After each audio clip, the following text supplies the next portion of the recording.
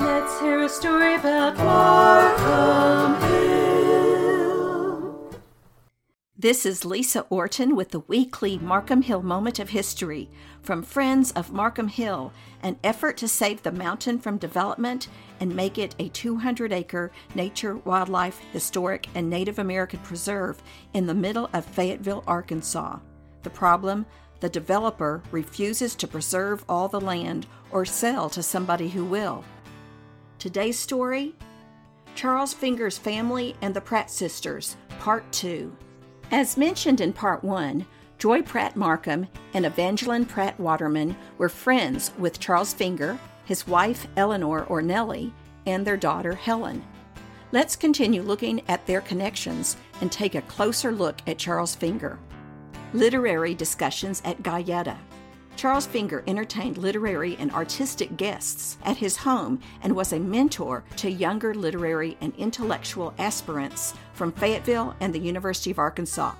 Evangeline and Julian Waterman were among those who met weekly at the Guyetta Lodge to discuss literature. University of Arkansas School of Law.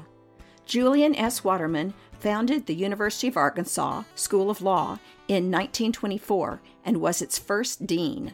Evangeline Pratt married Julian in 1927. Robert A. Loeffler also joined the University of Arkansas School of Law staff as an instructor in 1927.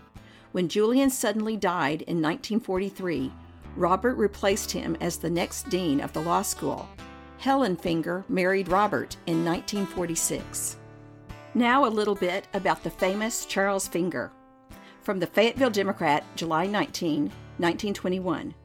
The Guide, the Midwest Monthly published at Milwaukee, Wisconsin, in its July number, carries a story in its travelogue department entitled Alluring Arkansas, written by Margaret Reynolds, whom Fayetteville remembers as a charming guest this past season at the home of Dr. and Mrs. J. L. Hancock.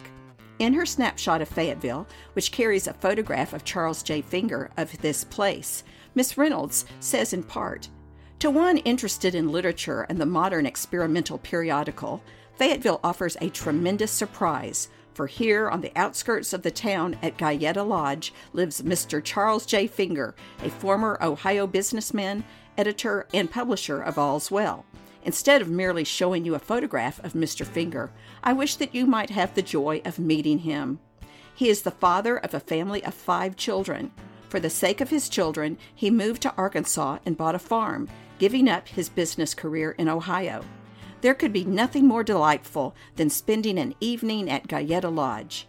Even a brief conversation with Mrs. Finger or any of the children reveals the fact that here is a family which is growing up familiar with the best writers. Picture a home where a young university professor, Murray Sheehan, and the father of the family spend Saturday afternoons and Sundays reading aloud to the children. They finished David Copperfield last Sunday. Picture the enormous living room, the walls of which are practically covered with bookcases reaching to the ceiling. If the first impression made upon the host is a favorable one, he begins at once to show you his treasures. There is the charming limited edition of The Door in the Wall by H.G. Wells. Book after book is shown you that is interesting and unusual. Next, a portfolio of original drawings by Chamberlain is shown you, and so the evening goes, interspersed with the stories such as one seldom hears. There are experiences of Mr. Finger in South America or England or elsewhere. Mr. Finger himself told me a good story about Carl Sandburg. Sandburg was down at the university talking to students. Afterwards, in company with Murray Sheehan, whose name you ought to remember, he walked out to Guyetta Lodge. They sat at the large table in the Finger living room and talked till the wee, small hours of the morning. Sandburg did not care much about sleep when he could be in such good company. All he wanted was to get back to Fayetteville in time to get an early train towards home. On the way back, Murray Sheehan, who has walked back and forth from Guyetta Lodge hundreds of times, became so engrossed in talking to Sandburg that the strollers lost their way. Suddenly, they discovered that they were in the cemetery. If Sandburg writes a popular poem about his walk in the cemetery in the early morning, you will know that scene is laid in Fayetteville. Several years after Charles Finger's death in 1941, This was written about two of his children. Northwest Arkansas Times, February 8, 1944. From the Roundabout Town by Leslie Stringfellow Reed, section of the newspaper. Concerning the Fingers, widower Charles J. Finger, Jr., son of Charles and Nellie Finger, of the United States Geological Survey, has been promoted to State Inspector for Arkansas with headquarters in Little Rock and has been transferred from his recent division headquarters at Harrison. His little daughter will return to Guyetta Lodge to reside with her grandmother and her aunt, Helen Finger, illustrator.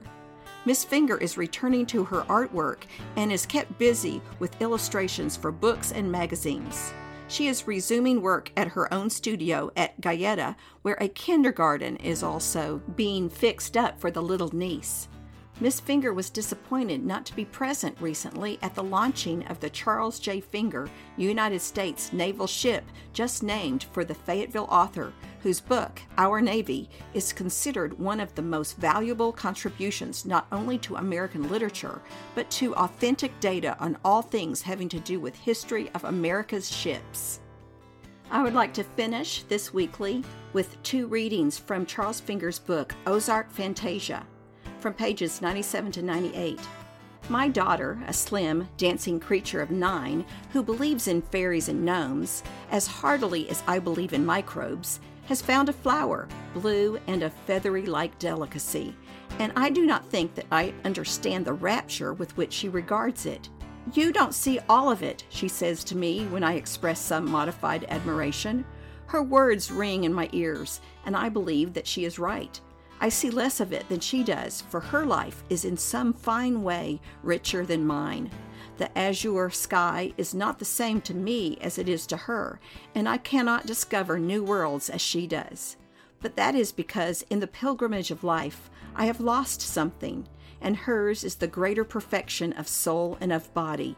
She is nearer to things that are splendid, sees beauties that escape me, and the shadow of sadness that is on the world for me she knows nothing of. True, for a moment, a brief moment, I may become absorbed in the beauty of a thing and so indifferent to all else. But with her, the strange rapture is more lasting, and it is clear that the things she loves become a part of her. From pages 262 to 263. As to October in Arkansas, a word. We have not yet had our first frost, so the orchard is rich and red.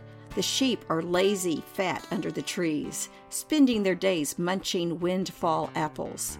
Just now a hawk seems to watch them.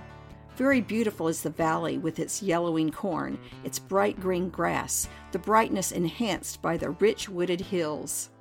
An hour ago, Helen came running to my forest office gate, crying, "Oh, look how pretty these are!" She held up a mass of branches, brilliantly yellow and scarlet and green. It would have made a picture for a painter, for she herself was dressed in brief green tunic, with feathered hat and long hose. In her left hand she carried a bow and a few arrows. For she and Anne and Herbert were Robin Hood and his men, so had dressed for the part.